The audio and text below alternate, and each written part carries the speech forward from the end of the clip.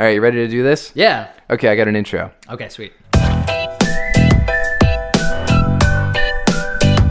Spoiler alert! Here is this week's show with Sweets and Slaney. What's on the docket this week, since you can see? Today on Show 178, Gatsby in the public domain. Amazing. It is.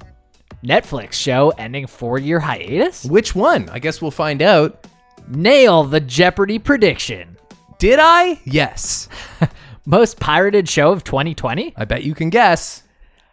Locked Down trailer. Which was stupid. We'll talk about all those things. And the Wilds and Bridgerton. Yeah, those are the shows we're going to talk about. Yeah. Which you know from the title of this podcast episode, which automatically downloaded to your device. That's right. But we barely talk about it leading into it, almost as if like we shouldn't be talking about it at all before it happens. You're right. I think there's kind of like an air, and maybe this used to be the case and is less so now because we're so casual about the podcast now, which I like, by the way. Yeah. But I think before we were like dancing around this idea that there was some kind of mask over what we were ultimately going to discuss. You hear other like amateur podcasters do this, or like when celebrities first get into hosting a celebrity interview podcast, right. They're like kind of building it up like you don't know who it might be. Right. And then you're like, I know it's Fred Armisen. I can see it in the title. Yeah. And you want it to be in the title for those clicks. Yeah. Exactly. Well, first things first. How's your week? How are you? Week's okay. First week back to work. Oh, I know. First week of dry January. Oh, yeah. / hopefully dry quarter. All right. You seem to have less confidence about the whole thing than you did last week when you told me about it. No. You're just a realist. I'm good. The only thing, like I said, the only thing that would prevent me at all is a potential like wedding thing. Sure. Otherwise, I'm disciplined, baby. So not like bleak despair or dissolution at the No, state of the I would world? feel way too much shame to turn to the bottle at that point. Yeah, I understand that. I only asked that because there were a lot of people tweeting yesterday during the whole Capitol situation. So much for dry January. Ha ha ha. Yeah, it's like, do you really need a drink after yesterday? Well, I had one. Did you? Just ceremonially. Right. Just to be like, I think I want this right now. Sure. Yeah. And I made no pledge. No, of course not. No. If you did, you would feel shame. Yeah, probably. Well, I mean, I feel enough shame as it is. Yeah. You feel enough shame for everyone. Here I am, a person living in this world. Yeah. Feeling shame and such. Just ashamed to even be here. Have you been watching anything new in the last week? Outside of these shows? No. I don't think so. I mean, we watched a bunch of Creek like we always do. That's as it is. Mm-hmm. Nothing new to say Creek-wise. Okay, this is dumb.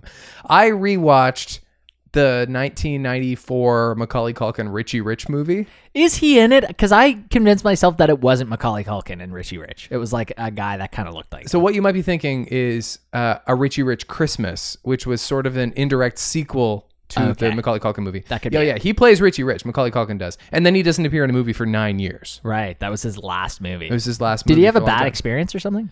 I don't know, because I watched him. I clearly went down a rabbit hole because I watched him promoting it on Letterman. And he was talking about how he was like clearly a seasoned pro at like 14 years old. He was very good at promoting a movie. Right. He was like pretty comfortable on talk shows and stuff, which is bizarre in a 14-year-old. No, he doesn't indicate that he's like going to take a break for a few years or anything, because Dave asks him, are you going to do any more Home Alone movies? And he's like, I don't know, maybe. Right. He's like pretty cagey about the whole thing. Like, Yeah, what yeah. a pro. What a Right. diplomat. Anyway, I watched the Richie Rich movie as a kid, which is innocent enough and like very 90s kid movie, fantastical, like Rugrats adjacent. Okay. So I remembered all of it. As I rewatched it, I was like, oh yeah, I know the roller coaster. I know he has a McDonald's. I know like Keen Bean. That's the professor who lives in his house. Okay. So it all came right back to me. Although I started to question, like, did this set me and my peers up for like a fascination with having money? Does this character inherently glamorize being the richest person in the world, which I now realize is an ugly thing to be? Yeah, that's a good question. Yeah. The deep question to ask yourself. And Well, I mean, you have your own McDonald's. It's definitely set up to be pretty enviable to kids. Yeah, definitely.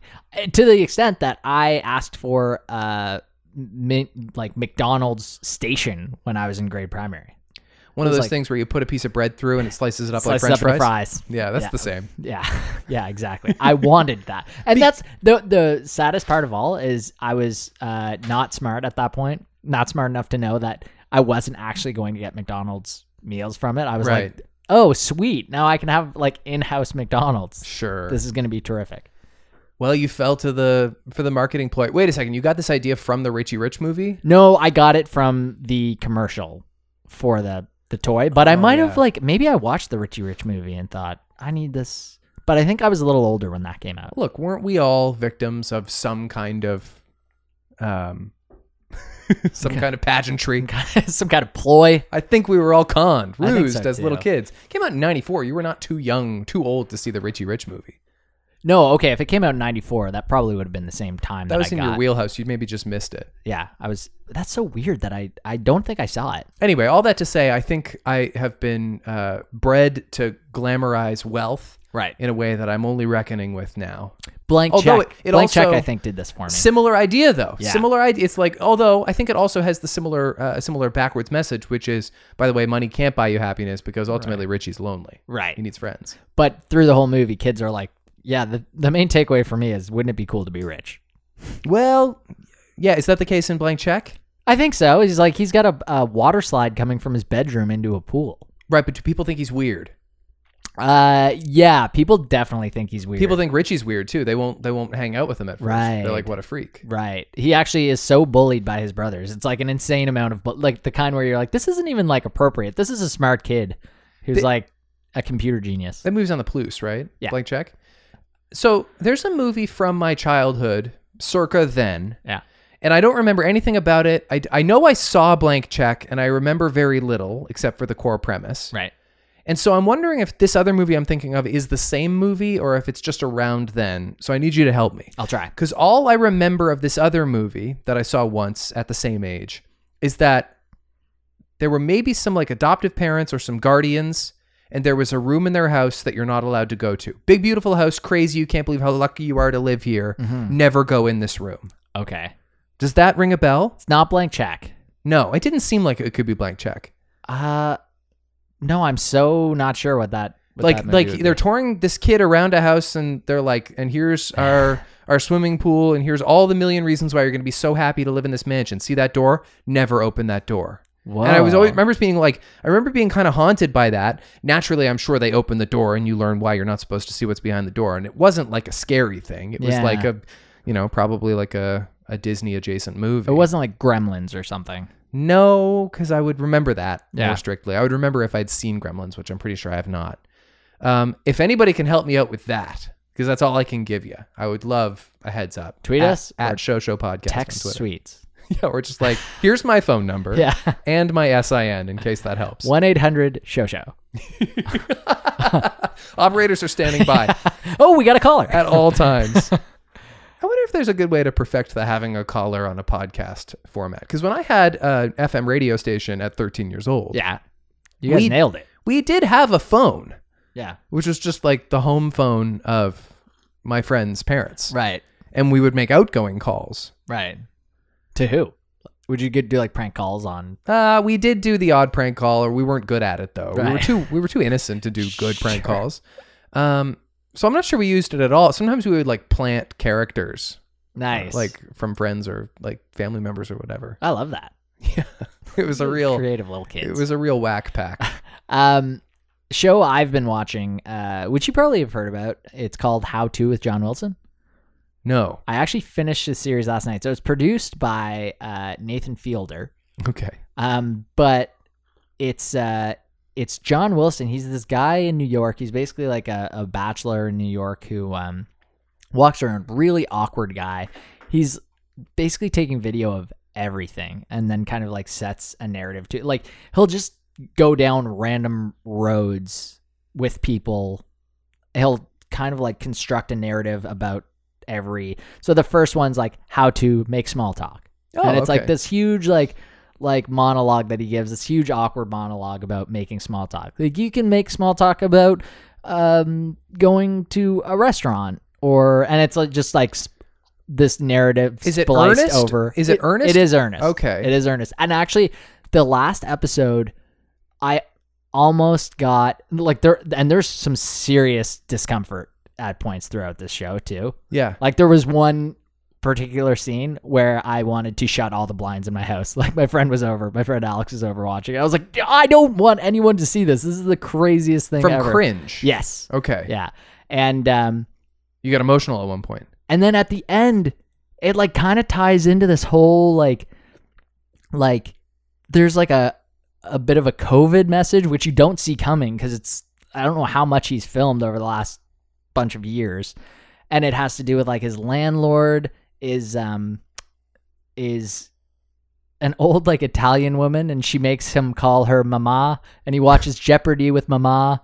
And so the whole like tie-in he wants to cook for her, and he's like, yeah, you can do a lot of things with cooking, and like he goes to the grocery store and talks to people, and like he meets a guy who tries to teach him how to cook risotto, and that's a whole like funny thing in his own. It's all strangers, right? Right. Except for Mama. It's like the first like character that you meet in this show. She's gonna die, isn't Who's she? a real person. She doesn't die. Okay.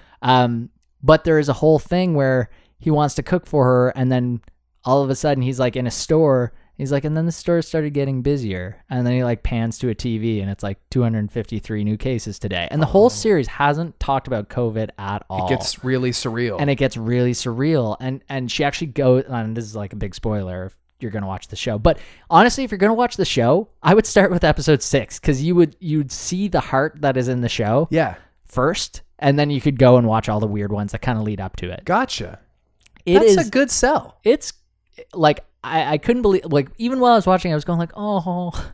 That's interesting because you say it's produced by Nathan Fielder. Yes. You're describing this guy at first in a way that sounds like Nathan Fielder, who is a genius comedic performer.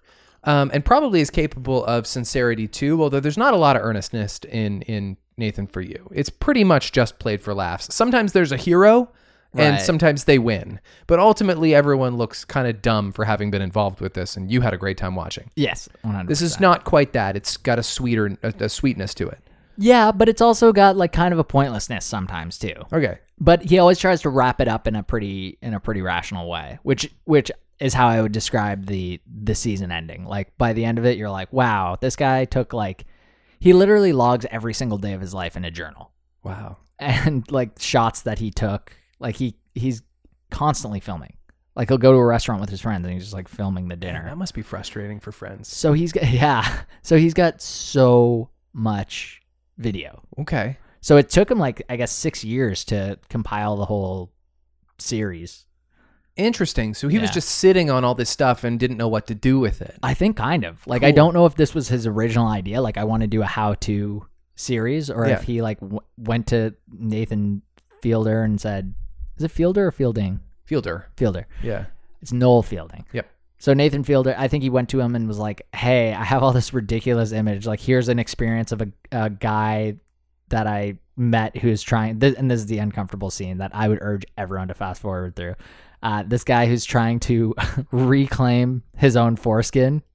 Like, oh my God. He essentially is like, I was circumcised against my will, so I've built this device to try to like bring it back. He like writes a song about it, and he's actually using the device. Like, he's like lying on his bed using to this regrow device. foreskin. Yes, like to try to like stretch stuff out. Jesus. Exactly. It's uncomfortable to even mention, let alone the video. I feel upset. That goes along with this. So that's the kind of like, there are completely wholesome episodes, and all of a sudden you hit this episode, you're like, oh my God, what am I watching? So is this guy intentionally funny, or is he just awkward and it's funny? I think he knows that he's got a good sense of humor. But he's not him, playing a character. but he's not playing a character now. Okay, I'm into that. That sounds good. Yeah. It reminds me a little bit. I heard that Maria Bakalova from Borat 2 has kind of been in contact with the babysitter. Okay. You remember, like, there was a whole thing in The Babysitter where she, like, maybe you didn't hear about it afterward, but like there's a segment in that movie where this woman like really takes pity on her and really can see that she's being abused by her father. Okay, wait, what movie is this again? Borat 2. Borat 2. Oh, yes. Okay. Right. Yeah. So, and a lot of people were concerned afterward that like, this is like a really decent person. Like, this is a good human who was very worried about this young girl. Right. And she kind of, in the end, just doesn't get off the hook. Like, she just Right. thinks that this heinous thing is happening. And so it was reported afterward that Sacha Baron Cohen had been in contact with her afterward and was thanked her for her cooperation and apologized for the confusion, or not the confusion, but anyway, for the charade. And now apparently this actress who plays the daughter in Borat 2 has like gotten close with her. Like, nice. They've Is she British or American or? No, she's like, I don't know what her nationality is, but she's like Eastern European. Yes. Oh wow. Yeah, and this is one of the great indicators of just what a crazy time we're living in, and she might win an Oscar for that role. She definitely might get nominated for it. Yeah. And what's the craziest part of it is she will deserve it because it's such a committed performance. That's true. That somehow evokes emotion and it's hilarious. Right. And she meets Sacha Baron Cohen on his level of extreme antic wackiness. Yeah. And it's improv. You're right. It's kind of heartwarming too. Yeah. I will say I was so curious as to when Oscars were actually going to be announced. I was like waiting for it any day. Like, is it next week? It's March 19th that they're going to make the nominations. Yes. Yeah. Everything got bumped quite a while back. The ceremony's not until April. February 1st is when they're going to announce the Golden Globe nominations. Which, as far as we know, Amy and Tina are still hosting that. Right. And I don't know if they've made any statements about like what the nature of the format of the show will be. Right. I know the Grammys have been pushed to March, which is not extremely far away, but they were supposed to be in a couple of weeks, and now they're in March. The Academy, Motion Picture Arts and Sciences, they've said that the award show will be in person. They're not going to try and do what the Emmys did. Right. Which the Emmys kind of worked as far as I'm concerned. It was okay. Yeah, it wasn't bad. They definitely couldn't put people in a room at that time. They got the message across. Who won? Who lost? I definitely know who won. Yeah. Schitt's Creek. It was Schitt's Creek. Yeah. Every single time. Mm-hmm. Okay, so a couple of things I wrote down on the board. It is only notable that The Great Gatsby has internationally entered the public domain. Right. And it is in the States in particular now. Because there was a little bit of chatter on Reddit this week, you may have seen. I did. About how some people, and I think it's probably an overstated headline, but some people are amused by the idea that now that it's available for adaptation or whatever, the Muppets could do a Muppets Great Gatsby, the Great Muppet Gatsby. I think it's very possible they could do that. You've read The Great Gatsby. I have, yeah. And seen the Leo. Of course, and I've seen that, which was fine. It's okay. I kind of don't always get Baz Luhrmann movies. Right. I got a little too preoccupied by this fantasy, and in part because A Muppet Christmas Carol is one of my all-time favorites, and I happen to think it's like one of the best versions of that story, and I'm very personally connected to that story. I love that. I love A Christmas Carol. Mm-hmm. Muppet Treasure Island isn't bad either. Okay. And so they are kind of due for this version of performance, the Muppets, considering they haven't had a lot of hits lately. Right. Not since the Jason Segel movie. How the Muppets really worked. It's like 10 years ago. Yeah, it was a long time ago. And so maybe doing a classic is a good idea. I am struck by the fact that everybody in The Great Gatsby is not a good person. Yeah. There's a lot of debauchery and death in The Great Gatsby. Right. It's really just Gatsby that's the good guy. Gatsby's not a good guy. He's nuts. I think the whole thing He's like violent and angry, and he ends up dead in a pool. I thought the whole takeaway of that movie was like, look how hard he worked to become like an American success. And look where it got him. That's the takeaway. Maybe that's the takeaway. And he did it all because he loved Daisy, right? That's and like the point of that is like that's not how love works. Mm-hmm. Like, yeah, I have to rewatch or reread. Yeah, maybe you do. Been a while. Maybe I do too. But and the Muppets have always found like whimsical ways to deal with the darkness of real stories. Like they could push Kermit the Frog in the pool or something, and he could swim away because he's a frog. Because he's never been able to swim, and finally he learned how to swim through some moral lesson. I did draw a movie poster. That's really good. We've got Beaker as that's Professor Honeydew as the billboard for the eye doctor, right? Because he wears glasses. He's the only Muppet I could think of wearing glasses. It's not a very good drawing. I'm not a good drawer, but I think it's pretty good. My Kermit, Piggy, and Fozzie are not terrible. Some people Muppet Gatsby. Some people are suggesting that Gonzo should play Gatsby, and I think that's just because he played Charles Dickens. I think that's what that's coming from. Okay. They've decided that Gonzo can sustain being the lead character in a Muppet movie, and that's false. And you think it should be Kermit? Yeah, it has to be Kermit for a couple of reasons. He's the lead. He's Kermit. Right. That's just a fact. Nick Carraway can be played by a human, and I think he should. The way Michael Caine, there's always like a designated movie star who's a human in a Muppet movie. Yeah. Billy Connolly, Tim Curry. I think even Jim Hawkins is played by a human actor. There's a lot of them in Muppet Treasure Island. So who do you think will be who would you nominate as the human in this one? I thought about that. If we are going to meta reference the Baz Luhrmann Great Gatsby, it could be funny to get Tom Holland to play the American narrator because he is also Spider-Man, right? As was Tobey Maguire. I think that'd be kind of funny. It has to be like a young person, right? It's got to be a young man. Yeah. It's not American, but Tobey Maguire wasn't in Great Gatsby, was he? He was Nick Carraway. That's what I'm saying. Oh, right. It was Toby and Leo. Yeah. Gotcha. Yeah, it was. There's the other reason I think Kermit has to be Gatsby. Because if Gonzo is Gatsby, that means Camilla the chicken is Daisy. And that's not going to work. It has to be a confusing message for children. Has to be Piggy, right? Because she's all about society and image and glamour. Mm-hmm. Yeah. Yeah, you're right. She's really the Muppet who fits the 20s the best. Why don't you start writing this? Why would I do that? We could pitch it to Netflix like you suggested last week. Yeah. Well, it's someone else's idea. And by the way, I don't think it's a very good idea. But I do think it begs an interesting question, which is what classic can the Muppets do? Of Mice and Men. Jesus. You're so ready for that, Definitely. Too. Tell me about the rabbits, Fozzie. No, well, but you make a good point because they're all dark. All these classics they have a lot of darkness. Yep. Yeah, I don't know if you could do like Grapes of Wrath, but... No, that would be interesting. That'd be a bit too much. A big epic about...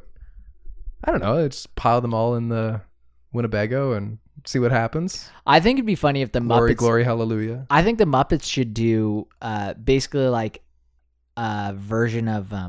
What was the Coen Brothers Netflix thing from last year? Buster Scruggs. Ballad of Buster Scruggs. Buster Scruggs. So they do like a Muppet version of that where there are like 6 mini stories. I like it. That are based on, you do like a quick of Mice and Men. You do like a quick, so you got Mice and Men. We won't do Great Gatsby because that's apparently supposed to be a film adaptation. Right. Although not necessarily. It's public domain. You can do whatever you want with it. I think you could work it into it. Yeah. Because I don't think you want to sit through a full Gatsby. I think you want the broad strokes. Quick, baby. Well, even F. Scott Fitzgerald was like, you don't want a long one, right? Right. Yeah. And what other like classic? Okay, you got a little Steinbeck in there. You got a little Scott Fitzgerald in there. You might be able to do like a quick Moby Dick. Is there a quick Moby Dick? A Moby Quick? Quick. You need Hemingway. You need like The Sun Also Rises or what are other? The Old Man of the Sea is not good. Isn't Grapes of Wrath? That's Steinbeck. That's Steinbeck? Yeah. Okay. A little Da Vinci Code in there. Just a quick Da Vinci Code. A little New Moon, Twilight New Moon. What do you think? The latest James Patterson. That's funny. You know what they could do? No. A Muppet Star Wars. Well, that would actually be kind of fun. I mean, a Muppet Star Wars special. It's called Yoda. That exists. I suppose. I thought you were going to say like make like a robot chicken joke or something. No. But you kind of make a point, like Robot Chicken, Family Guy did it too. Right. Granted, that episode of Family Guy where they do the 3 Stephen Kings in like a 20-minute span, everyone likes that episode of Family Guy. I don't know if I've seen that one. Oh, it's good. They just do like a Family Guy version of The Shawshank Redemption, Misery, and Stand By Me. So not even scary Stephen King. Whoa. They just do all 3 in like little shorts, and it's great. That's awesome. Yeah. Yeah, that's what the Muppets should be doing with Buster Scruggs. Well, the Muppets did that in a special that nobody remembers but my brother and I called Muppet Classic Theater, which was more fairy tale based. Okay. And it's like feature film length, but it's Gonzo and Rizzo again hosting this like night of many little plays featuring the other Muppets, and they do three little pigs, Rumpelstiltskin, The Emperor's New Clothes, and there might have been another one in there. That's like a fun way to get like little short vignettes. Did I tell you about watching The Emperor's New Groove? Yes. Okay. You had never seen it. I'd never seen it. And then there's a whole documentary about how they... Did I go into the documentary? I don't know that I remember the documentary about the There's a documentary about how they basically scrapped it and because Sting. It wasn't because Sting had so much control, but Sting ended up having a lot of control over the final cut of that movie. That's fun. Yeah, It's a good movie. It's a weird documentary too. I can't believe there's a documentary about that. It's like a YouTube thing. It's not super public, I don't think. So the Netflix show that is ending its 4-year hiatus, I suspect you heard about this today. Oh, yes, I did. Yeah, Master of None coming back with Aziz, and Lena Waithe is coming back too. Yeah. Which kind of surprised me because she's gotten much more successful since that show. So what, do we know, is there a timeline on it, or it's just, they haven't even started yet. Right. It's going to film in London. Right. I guess because they had a lot of fun doing the last season in Rome, or parts of it anyway. Yep. I haven't watched those episodes in a long time. I love them. They're going to need a refresher. Goes without saying the whole Aziz situation happened in the interim. Yeah. And I guess he went away for a time kind of in response to that. He has had a stand-up special though since that happened. Which I think everyone felt kind of awkward about. Lukewarm for sure. Yeah. Yeah. I don't really feel that weird about Aziz Ansari personally, but the special was kind of, it was unremarkable if I remember. And like, I'm obviously I love a lot of things he's been in. Mm-hmm. I love Parks and Rec, and I have enjoyed a lot of his stand-up too. Yeah, but not in a long time. Right. But you loved Master of None, and I loved those 2 seasons of Master of None very, very much. Yeah, yeah, it was great. I think I might have put it on my top 3. It might have even been number 1 of what of those years that they were out. Oh yeah, maybe. Yeah, very possible. Mm-hmm. So the Jeopardy hosting thing is a thing that we've been talking about a lot. I'm sorry if it's boring. It just happens to be something I'm deeply invested in. No, I'm into it. We're going to keep talking about it because in the coming weeks we're going to know more. Right. But let me backtrack. Do you know who Bean Dad is? No. Have you heard about this little scandal that's been kind of slowly rolling out? No. Is Bean Dad a character that Ken Jennings tweeted about in his past? It actually is. Yes. Yes, oh shit. Sort of, except he's not a character, he's real. So John Roderick, the musician, tweeted out this very bizarre thread telling a story over the holidays about his daughter complaining that she was hungry. His daughter's like 9 or younger. And he brought her a can opener and a can of beans, and she didn't know how to use the can opener. She's 9. It's forgivable. Sure. And rather than opening the can of beans or showing her how to use a can opener, he told her to study the can opener and get into the mindset of a person who would invent such a device and try and figure it out for herself. And subsequently, his daughter went hungry for 6 hours. And he told this story on Twitter as if to be sharing with the world his new revolutionary parenting methods. And everyone was like, you're a psycho, man. Right. She's a little girl and she's hungry. Yeah. Maybe feed your child. Right. Or get some food that's not beans. Also, weird thing to give a kid. Like, okay, eat this can of beans. It was very, very bizarre. Uh-huh. And then Ken Jennings, who it turns out does a podcast with Bean Dad. Who is now known as Bean Dad. Bean Dad. Tweeted out a defense of Bean Dad, basically saying, I know him, I've known him for years, he's a good father. It's a pretty innocent defense, something you probably would say about your friend who's kind of like getting a lot of shit. Okay. In an isolated situation, you can kind of be like, all right, relax everybody, it's not a big deal. Right. The thing is, both of these men have checkered Twitter histories, which Ken Jennings was just the day before trying to get ahead of. Right. Having tweeted, listen, in my past, I've made some impolitic tweets, some jokes that didn't really land, and I didn't delete them because I wanted people to have a fair shot to kind of roast me. But then I thought I might delete them because, well, I didn't want it to look like I still stood by some of these things that I don't actually feel. He gave like a really vague, if kind of diplomatic apology for bad tweets from the past, kind of under the guise of like, I might be on the verge of getting my dream job and I just want to get ahead of this. Right. And then he defended Bean Dad, which should be fine, except... At Bean Dad. I got you, bro. Yeah. Except Bean Dad also has tweeted tons of racist and xenophobic things. And homophobic things and anti-Semitic things. All kinds of horrible tweets. Does he still have a podcast with Bean Dad, or is this like? Well, this has all happened in the last few days. Like maybe it's not pod time yet. Sure. But I mean, like within the last 3 months has he had a podcast with Bean Dad? Oh yeah, they do the podcast together. It's like okay. Yes, and Bean Dad has deleted his Twitter Okay. and issued a public apology. Right. And Ken Jennings is genuinely considered to be like not any longer the front runner for the Jeopardy job. No, it didn't seem like it from what I've seen. And he might have been, but it is funny that people are trying to cancel Ken Jennings and fire him from a job that he doesn't have. Right. And like it seems like he's not going to get that job Because of his support of someone known as Bean Dad. Yeah, Bean Dad. Yeah, who by the way was not called Bean Dad previous to a week ago. Oh my God. So that happened. This would be mentioned in a 30 Rock episode. You're right. It Like does kind Bean of sound Dad like, would be casually dropped. Side note, how funny is it that 30 Rock invented the term EGOT? Oh, it's That amazing. comes from 30 Rock. Yeah. In case there was any misconception. We stand That's by it. where that comes from. And so today they announced that Katie Couric is going to do some Jeopardy temping. Right. And in fact, a whole week of shows. She's going to sub in on the show. Now, I don't know if you recall, but we have talked about potential hosts for Jeopardy in the past, and I have more than once said it will be a Katie Couric type. Yes. Yeah, you've specifically name dropped Katie Couric. Yes, I've always thought for sure she is kind of a representative for impartiality and intellect. I think that they would give the job to a woman if they could, which is great.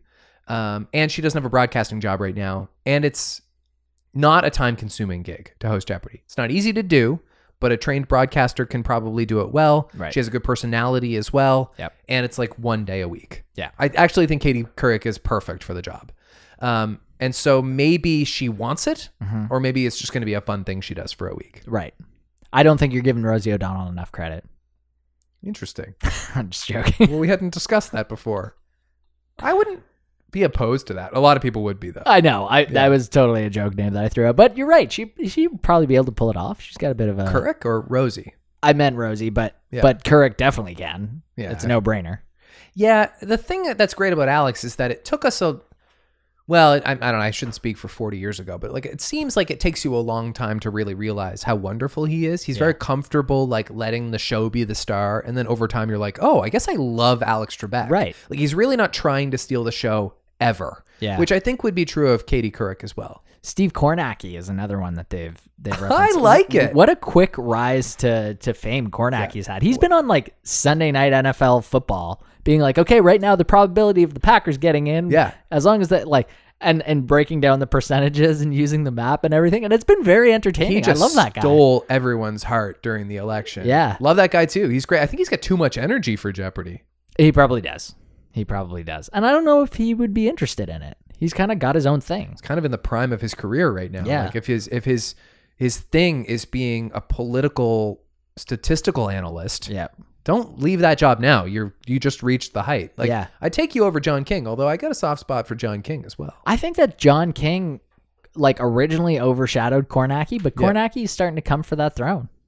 I mean, I can't give either one of them shade because like John King also was never not on my television Worked for his ass off. 8 days in a row. It was stupendous. Yeah. It was remarkable. I saw him yesterday. Like they were doing separate from the whole Capitol situation. Like they're tallying runoff numbers. Right. And I got flashbacks because there's John King at You're the like, big John magic King, board again. Here he is. It was nice. Get some sleep tonight, John King. Reminded me of a simpler time Yeah.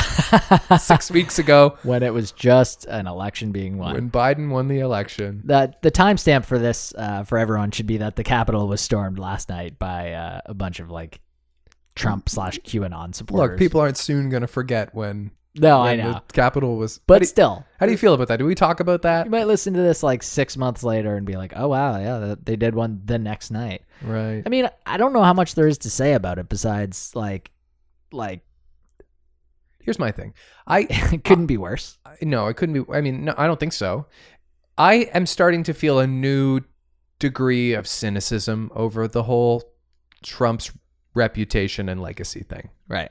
Because now there's all of this sincere talk about invoking the 25th Amendment or impeaching him again with 12 and a half days left in his presidency. And I don't know how long the paperwork takes for that shit. Right. Or if it's just ceremonious so that he then becomes the first ever 2 times impeached president. But I don't believe that there's enough justice for him to ever face the consequences he deserves, if any at all. Like, I think the only like true consequence to befall him at all is electoral defeat, and Right. 74 million people refuse to accept that as fact. Right. To the point where, like, the purge happened yesterday. Well, I don't know if 74 million people refused. I think the difference is there's a way smaller number that refuses to accept that as fact. I don't Maybe. think all Republicans think that it was stolen. But Maybe. although maybe there is a large number of them that have. maybe, but think about how many tens of millions of people watch Fox News who Yeah, do true. happily parrot the words of the president, no matter how false they might be. Mm-hmm. But I mean, credit where credit's due. I think even Fox News has been like, listen, Yeah, in the there's daytime, no basis for this. But in the daytime, but they still Fox let After they Dark still gets let, a little wild. Yeah, absolutely. Really? Hannity and Tucker Carlson, Right. and Laura Ingraham and Judge Janine, all those psychos are as nuts as ever. Okay. And they're the primetime shows. Right. So that's where the bulk of their viewership is coming from. So I don't really believe in any kind of consequences. So I'm just kind of sitting back going, yeah.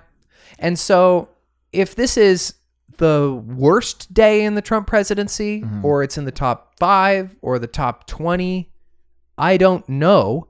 And I also don't care, because for sure in a couple of months we'll be like, man, that was only a couple of months ago. Jeez, that feels Right. like a decade ago. Totally. It's staggering how the world moves on, and that's what he relies on. It's one of those things though where you're like you want to deal with him like a child, where you go, don't pay any attention to him because he loves the attention. So if everyone can just get together and Right. like pretend like, you know, we're past it, not talk about him, don't pay him any attention. But I feel like the news channels get so much traction out of it that Oh yeah, that's going to be a it's thing been for a a while. huge commercial boon for even the gonna be networks that critique him, because it's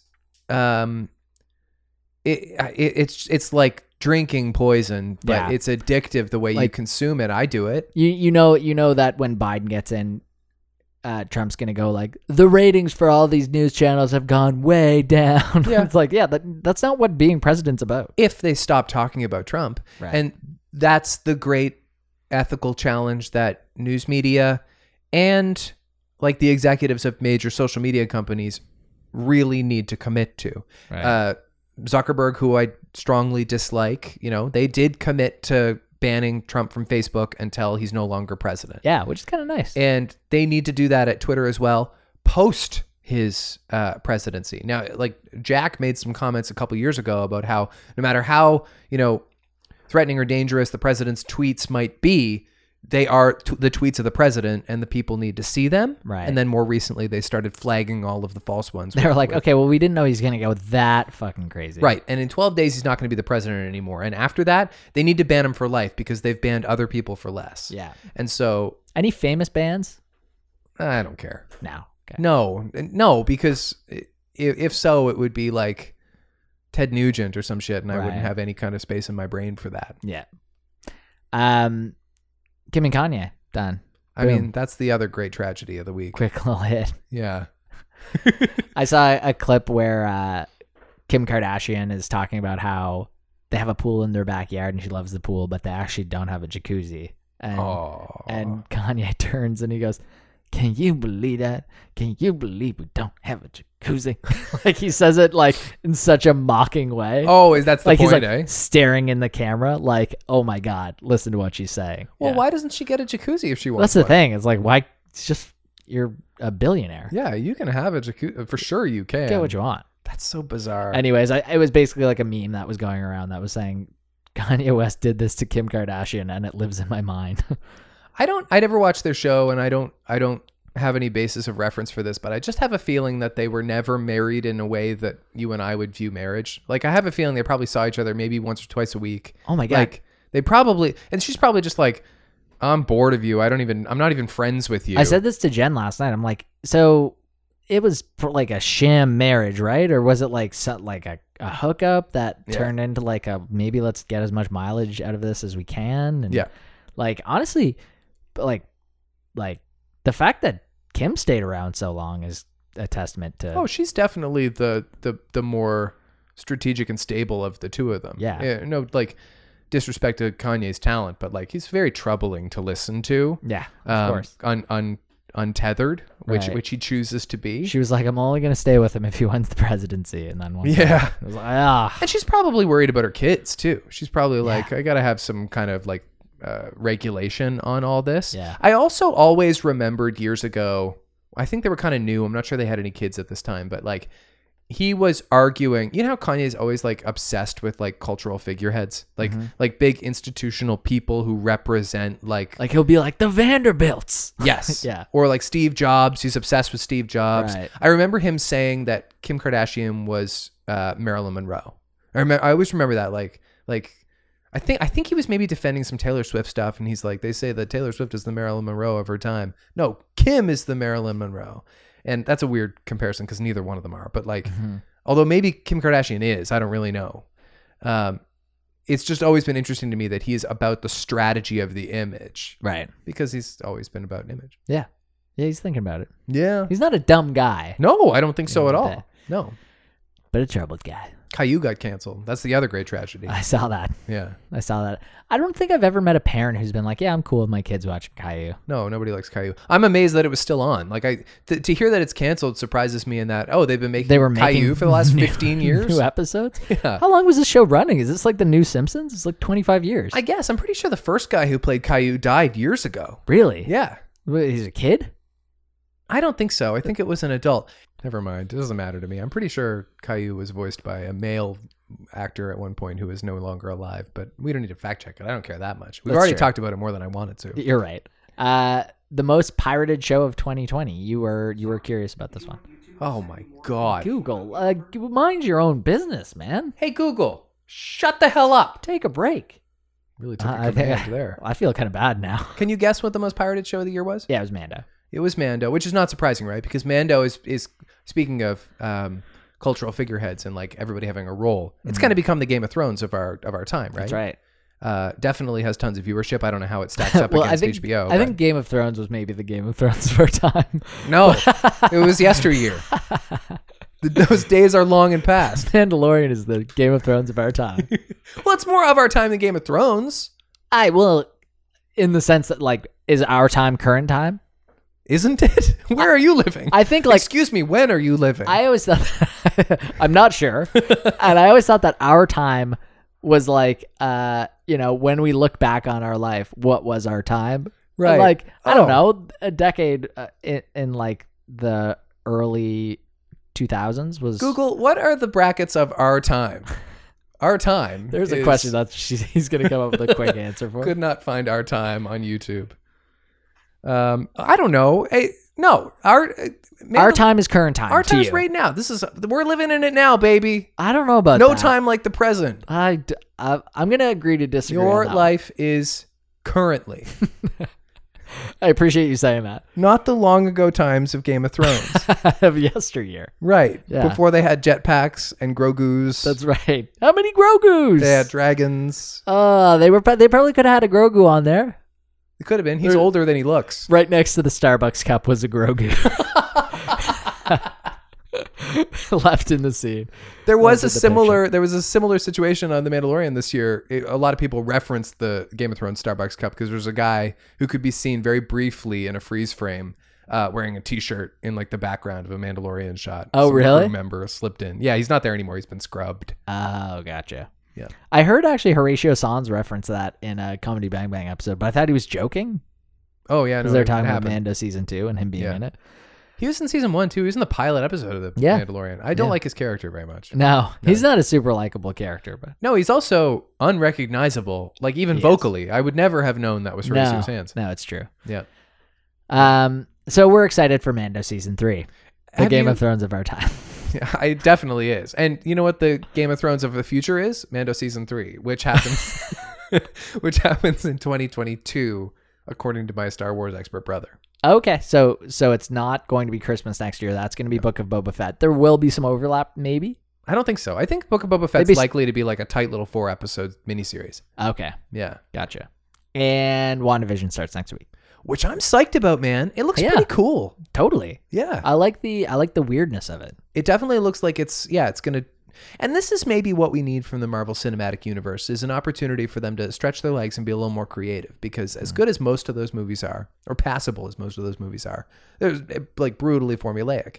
And in like a 10-hour medium, this is an opportunity to like really do something funky. Are we supposed to like get where this is starting from? Like, did those two characters, Or when? right? Are we supposed to know, or are those two characters are they together in any fashion in any of the other movies? Are they love interests? Yeah, they've been in love for a little while. Right. You know that Vision is the voiceover person from the Iron Man suit. Yes, right. And Scarlet Witch, she's cool too. She's in my opinion too powerful for the Avengers. She has too many powers. Yeah, She's gonna do anything. tone it down, Scarlet Witch. But I like the format to the extent that I understand it, which is just that it's a sitcom set over all these different classic eras of sitcoms. Right. And are they supposed to have? Did they die originally in Endgame? Not Endgame, no. But Infinity War. They maybe? died in Infinity War. Right. Yeah, but it's not a spoiler that they get dusted in Infinity War. I got a Letterboxd account tonight.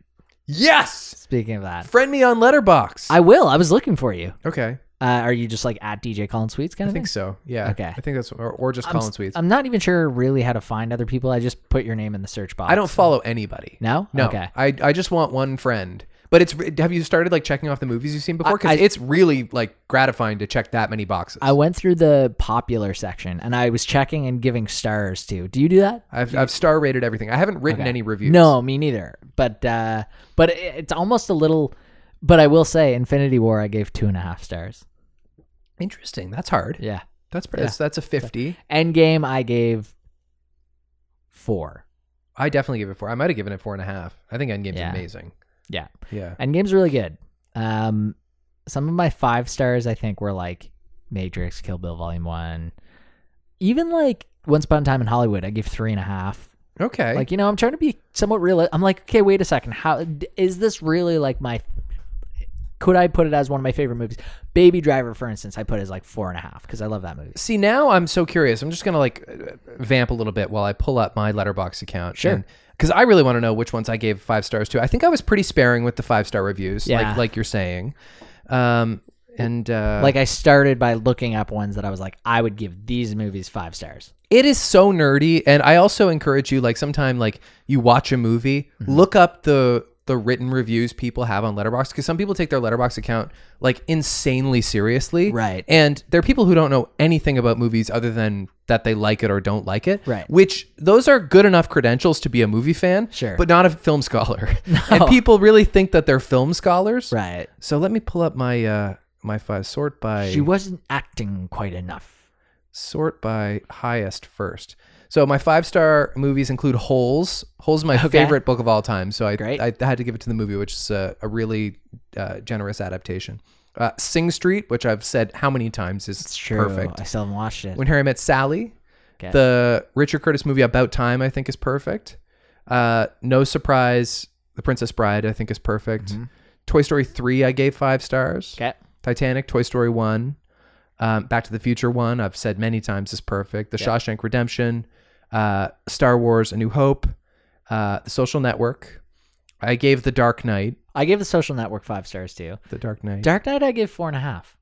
Okay, that's good. That's reasonable. Yeah. I could definitely be persuaded off that it's perfect, but I think it's pretty darn close. I think you could persuade me a lot of ways with some of the ratings that I gave. But keep going. And the Grand Budapest Hotel is my only other 5-star. Oh, interesting. I only give that one 3 stars. Wow. Not my favorite Wes Anderson. Why? What's the matter with you? I don't know. I just like was not as into it as like Royal Tenenbaums or Life Aquatic. Yeah, those have always been your 2. Yeah. I like Royal Tenenbaums a lot for the creativity of it, for sure. I kind of don't care about Life Aquatic. I never did. Now I don't know if I would be as pleased by it on a rewatch. It was one of those movies that I've only watched once. Darjeeling Limited didn't hit for me. No, me neither. Not at all. Fantastic Mr. Fox is very good. Yep. Moonrise Kingdom is lovely.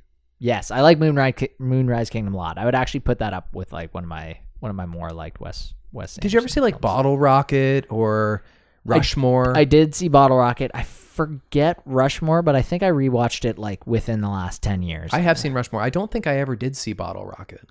Bottle Rocket, it's not bad, but it doesn't seem like a Wes Anderson movie at all.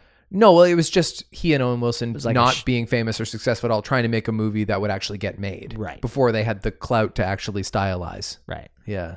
Yeah. Don't I sound like a Letterboxd comment? That's right. You clearly got a high degree on Letterboxd. So this movie is coming out called Locked Down. The trailer came out this week. Right. It stars Anne Hathaway and Chiwetel Ejiofor. Okay. And when I tell you that I groaned loudly when I saw this trailer and learned what it was about, oh my God. So like it is openly set in the COVID-19 pandemic. Right. And it is about a quarreling couple forced to spend time together in quarantine who decide to enact a jewel heist. And that is the stupidest premise I've ever heard. I don't want this movie. And you've seen the trailer. Yeah. And it looked bad. I don't even know. I don't even care because I don't want it to be good. I so resent it existing. Right. And I wrote a short story already about somebody in a pandemic who resorts to stealing a large. Yeah. So that's, I feel both this ripped is why- off yeah, this and is- like it's a bad idea. This is you off. Suddenly I'm like, my story sucks. That's a stupid idea. I see someone else do it and I'm like, shit. Maybe. Yeah. I know. I know that there's going to be something that we all end up liking unequivocally that takes place during lockdown. Sure. Like there's going to be content that comes out, but so far everything has just seemed so exploitative. Yes. And like that like Down with 2020. I started watching it a little bit. It's just like, oh my God. That's a Black Mirror production. Yeah, like Charlie Booker, Brooker. Yeah. Booker, you're involved in this? Why? And like a lot of famous people are in it too. Like Hugh Grant's in it and Lisa Kudrow, Yeah. Christy Milioti. Yeah, it's just like it's unnecessary. I mean, I think you can make good things about crazy times. We've seen it happen often, but when it's something that everybody feels intimately connected with, you can't just do it flippantly. Like a good example is that like there have been lots of theatrical attempts at like iterating the Bush administration, right? Because it was such a crazy time then. Yeah. And until Vice, which was 2 years ago, no one could do it effectively. Right? There still has not been like a definitive 9/11 fixture because it still feels too soon. Right. And there's been lots of talk about like the Trump administration, like whether or not that's dramaturgically possible, you know? And right now it doesn't feel like it is. It also just feels like too big of a like you'd have to make like a 20-hour movie just to cover the basics. Yeah. And so will that be true of COVID as well? No, it's a pretty linear story. It's also pretty boring. Like there's no great hero of COVID. That's true. Yeah.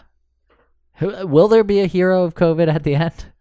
I mean, frontline should workers, do the thank COVID you. awards. Thank you for Right. what you're doing. Yeah. But like, it's not a good story. And so you have to fictionalize it with Anne Hathaway, who hasn't had a good movie in a long time. And I'm a bit of an Hathaway apologist, Yes, you are. but she hasn't impressed me a lot lately. No. Not since The Intern with Robert De Niro.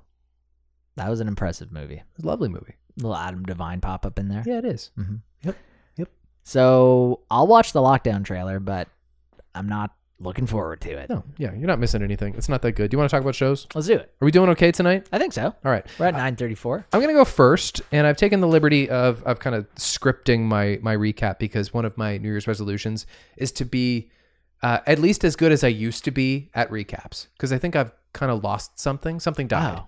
And my recaps have gotten very Maybe I'm sparse and rubbing scattered. off too much on you. Maybe that's what it My is. lack You're, of you're a bad preparedness. influence. So I'm going to recap the first episode of The Wilds because it's fresher in my memory and I understood it better. God, Sorry, bud.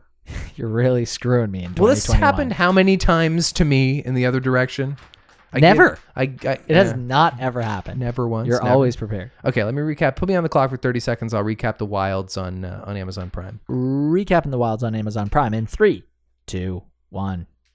Leah is being questioned by trauma specialists or detectives or something after, I guess, what was a rescue from the island where she was stranded along with like 7 or 8 other young women following a traumatic plane crash.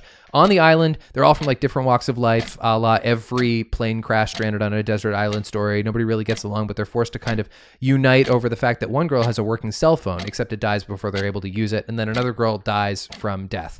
And they bury her, and also Leah is flashing back quite often to, I'm out of time, to her recent affair with a famous author who dumps her after learning that she lied about her age and she's only 17. Yeah, man. And she's like quite messed up over her obsession over this winner of the National Book Award. Right.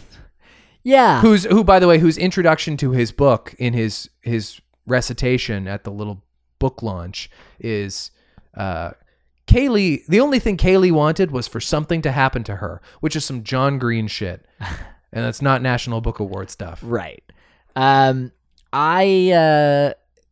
of all, I found that part quite Compelling? weird. Oh. No, quite troubling. Yeah. That like this 30-something-year-old author was meeting a fan who was about to turn 18. Even if and she he was 18. so okay with it once she was 18. Even if she was 18, she's like just 8. She looks at her age. Learns she's 17, and that's when he has the freak out. He's like, "Oh my god, you lied to me." And not to sound like I have a strategy for such a situation, but like if you're planning to dump the girl you just learned was 17, don't covertly meet her outside her house. Right. And say like, "Get out of my car." Probably like send her an email so it's written somewhere that once you learned what was happening, you did the right thing. Right? Like, I mean, maybe you don't want to like put a paper trail on this crime. You want it to go away, but like, other than the fact that he's like a huge creep, I guess it's very good that he's like, don't ever contact me, get away from me, we're done. Well, there was a point where I thought to myself, is the guy real and is the island real? Are they both kind of figments? When have we thought this before? Exactly. So it almost seems like the stranded on a desert island trope has been done way too many times. I will say, better than the island. It is better than the island. I was going to message my sister. I did think about the island. I think they're doing it a little bit. Anyways, I do find it interesting. Do you? I don't find it complete shit. I think it's one of the most complete shit shows we've ever talked about. Oh, wow. I think it's Slaney, when take me through it. Okay. I was able to suspend disbelief. You told the story about how you were cringing over the guy who was trying to stretch his foreskin. I sure do. I felt similarly when they sang a mournful dirge of Raise Your Glass by Pink at the girl's funeral. I thought that I couldn't believe it wasn't satire in that moment. I was like, funny song to choose. It's an appalling song to choose, all because this girl who was like rescued from the water before dying, and her phone was working and her ringtone was Raise Your Glass by Pink. And she says at one point that she really loves Pink. Pink's kind of like an enigma. Well, Leah likes Pink. And then this other gal has it for her ringtone, right? And so she also likes Pink? Okay. Yeah, no, they talk about that earlier on in the episode. Yeah. In any case, yes. Call me ridiculous. Up if you a gangsta. Yeah. They just sing this like, what's the dealio? Singing what's the dealio? What's the dealio? Around a corpse seems a little strange. It's so weird. Yeah. And all the characters are such archetypes, like the virginal pageant gal. Yeah. And I don't know why I was okay with it, but I kind of was. To the extent that I'm like, if Jen said, let's watch the next episode, I would. Yeah. I actually would. I don't know. It's not like top of the list for me or anything. Another really cringy moment is in her, like, I don't know if it's a deposition or if she's just being like, what is she? She's telling the story. Yeah. To these two. Are they trauma experts or like? Well, one is, and one seems to be like, it's so very clearly at the beginning of the show, like, now he just wants the facts, right? But I'm here for you. And here's a Gatorade. Can I get you an ice cold drink? And they seem to really be analyzing like what drink she ends up taking. That's true. They really like pathologize which of the 3 drinks she chooses, and then she's like, "I used to like this when I was a kid." He's like, "Don't be afraid to ask for more." Right. Yeah. We're gonna get some good takeaways from this. So this is how the show is set up. She says, and I quote, "Being a teenage girl in normalized America, that was the real living hell." Like basically saying that like being stranded on an island is nothing. This is where the real trauma lies. And that as a thesis for a TV show is corny, but fine. I'm willing to get on board with that. It's when she says being a teenage girl in normalized America, space, turns to break the fourth wall and looks into your soul and says, that was the real living hell. And then we cut to credits. That's horseshit. It's so dumb. Yeah. Yeah, it definitely is. I'm not saying that this is a smart show. Nope. But I'm kind of interested in where it goes. I want to nitpick some more stuff. You go for it, man. All of the cell phone stuff. We don't know where they are, but maybe somewhere near Japan. And at one point, they do get a bar. And so they're able to call. Right. And they go around the group and they're like, don't call 911 You're right. because the same emergency number doesn't work everywhere. Instead, call the one number you remember. And the only number Leah knows by heart is the author she banged at 17 years old. Right. She From would like never. a couple weeks ago. And when she calls him, she can't get the word. Like, how do you not say, hey, I'm stranded on a desert island. Yes. First of all, can you try to like track this number? It's actually important. It's a rather than horrific- going, Glenn, or whatever. It's a horrific writing trope. Say what you need to say. Yeah. Talk over him. And then the phone dies. Yeah.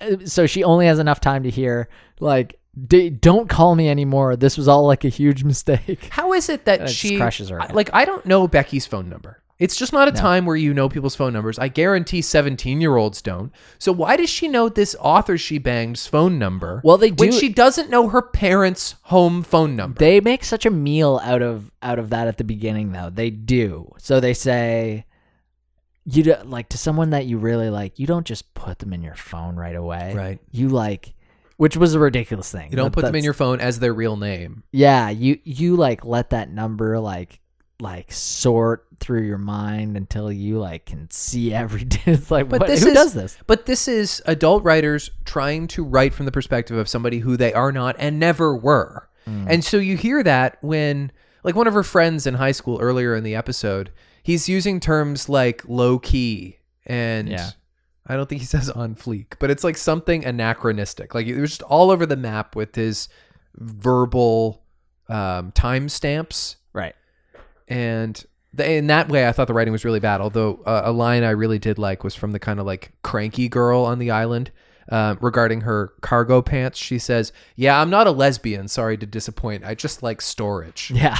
Kind of thought that was a good line. I think she kind of like came around, like she really reminded me of like the Melissa McCarthy of the group. Okay. A little bit. Like in Bridesmaids? A little bit.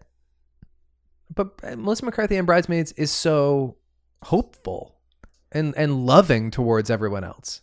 Yes, That's I the know. basis of her character. But also kind of like not really giving a shit about. Except for when she literally gives a shit in the sink. That's right. That Except for happens. that. You don't have to prove me wrong on every point. Just let me have this one. I'm sorry. I don't mean to be so combative. I just really hated it. Yeah, I understand it. I understand the hate towards it. Here's my other phone nitpick. Okay. They're asleep. They have a chance with 2 phones, by the way. They have another phone. Well, the other one is buried along the with dead girl had a phone all along. Pernicious or whatever her name is. And she has like a satellite phone, no less. Well, and Leah hears it ringing from like 3,000 miles away. Right. And then she gets up quietly in the night, digs up the Dora the Explorer looking girl. Yeah. And then the phone dies. And also, I would call the number that was just calling her because you're guaranteed an answer. Yes. Well, but you'd have to, by the way. She can't call author guy because she doesn't have the passcode for this phone. You can only call emergency numbers. Right. Or I guess you can probably dial back. But this was a phone like no other. Was it? I didn't get that. It There was looked also like- a satellite it looked like phone a in satellite Lost. phone. The only other place I've Okay. seen a satellite phone was in Lost. Right. Yeah. So, I don't give it my S, So, but wait, we didn't even talk about the biggest reveal of all, which was which was at the end of the show. You learn that this was all like a plan. oh, that's true. Well, was it all a plan? Or, like, obviously, they're being surveilled, Yeah, they're being surveilled. Like, I think this was supposed to be like the retreat, like the they were Truman all- Show. A little bit. I think the Truman Show was more like, I think, for people's entertainment. I think this was supposed to be for the girls' like personal growth. Right. Are you hearing music? Yeah, Rocky like a hurricane. Can I just say that I've heard like faint music I have to. throughout this? I It's- just wasn't sure where it I was coming can't. I can't describe it. It won't turn up in the final cut of the podcast. from. Oh, okay. I don't know if it's just some kind of like strange frequency reception that my gear is capable of. Is it always Scorpions playing in the background? No. It's obviously an FM frequency. I don't know what it is. Maybe it's Q104. It could be Q. But it shouldn't be hearable by anybody listening to the podcast. Okay. I'm sorry if it's distracting. Yeah, if you guys are hearing Rocky like a hurricane, it's just because that's our pump up. Yeah, music. please. Hopefully, Scorpions don't sue us for using This their is music. the bed we use. It's so soft. It's not distracting you, is it? Not in the least. No, Okay. I just really had to listen hard to hear anything at all. It is what that is. It's amazing. So what does that mean? Because you're right. There's like a reveal at the end where like some secret agent lady walks into a room with all these cameras, and this is how they know that gal died, Her because they've phone's got like blowing up. aerial footage of them burying this other girl. Yeah. And the video, it harkens back to the video of them like, raise your glass if you are wrong. Like they're showing that video. I can't think of a song that would be funnier for them to sing at a girl's funeral on a beach. Right. Maybe Rock You Like a Hurricane. I guess. I think that would be equally funny. Yeah. I don't think it would be funnier. Equally as ridiculous. Yeah. Yeah. Like you said, what's the dealio? Right. That can't be beaten. Yeah. In a Sung as a song dirge. eulogy. Yeah, a somber song because Right. they think she liked it. Right. It reminded me of a little bit. This is going to be a strange Canadian reference. Okay. But it reminded me of a children's novel series from like 25 years ago by a Canadian writer named Gordon Corman, Okay. who had a whole series of tiny books for kids, like learning to like chapter books, that follows an exactly the same, like Lord of the Flies type format of like kids losing their innocence while having to battle nature. Right. While being either stranded on Mount Everest or on an island, and like they're kind of dark for kids, but they really don't get too risky. Sure. And it felt exactly like that to me, right down to being childish and vapid. Yeah. Yeah. I agree with that. Yeah. Am I being too hard on this show? No, I don't think so. There were parts where I was like, is this a really bad show? And I think it probably is, but the entertainment value is still there for me. Okay. Yeah. I mean, I think the acting is okay. The acting was definitely fun. Leah's not a bad actor. She's No. fine.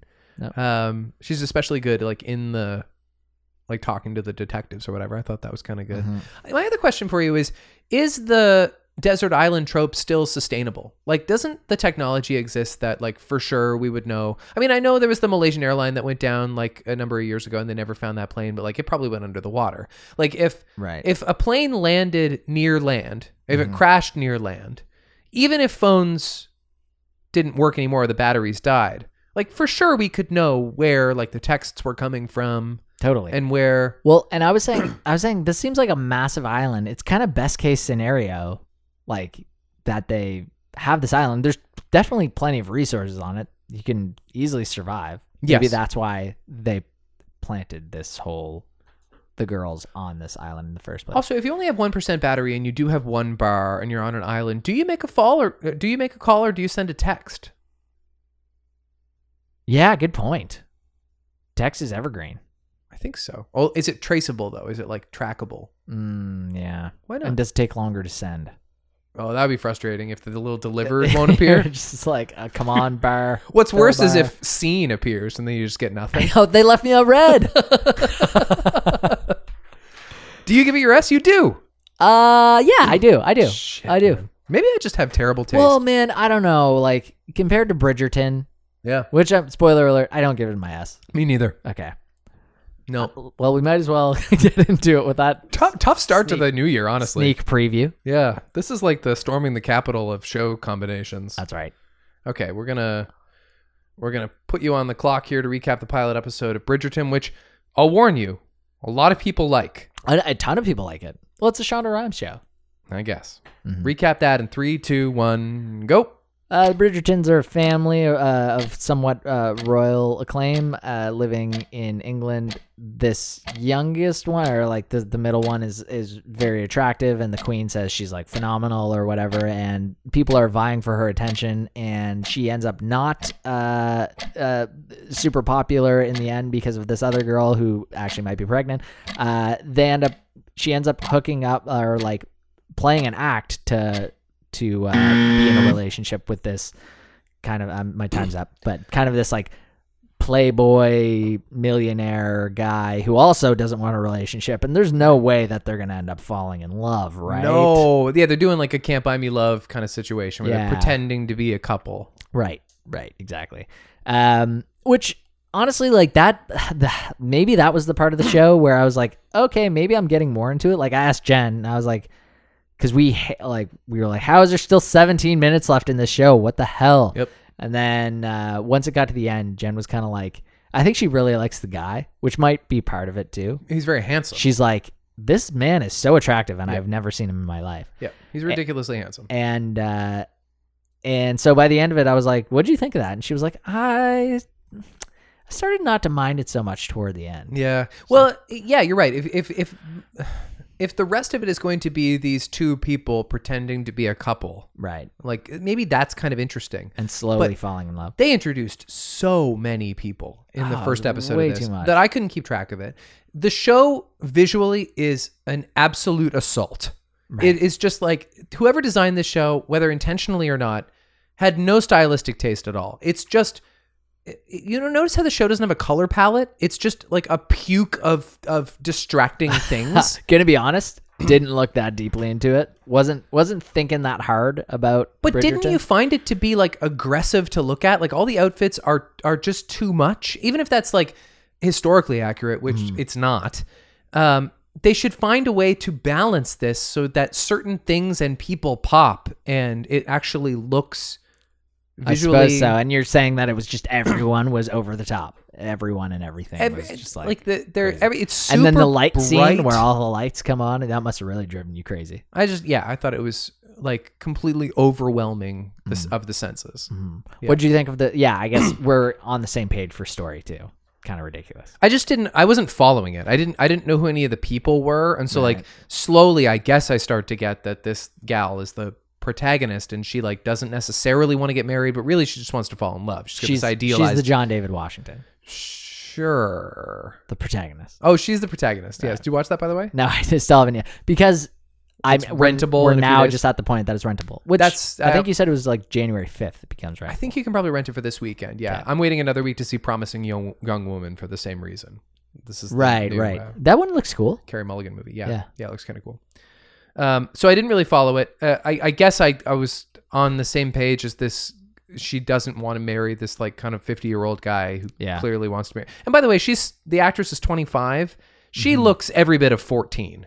Yeah. Oh, she's actually 25. Yeah, they really like younged her up. The show is here. I've got two comparisons. I went into the show thinking this is the crown for people who think Emily in Paris is good.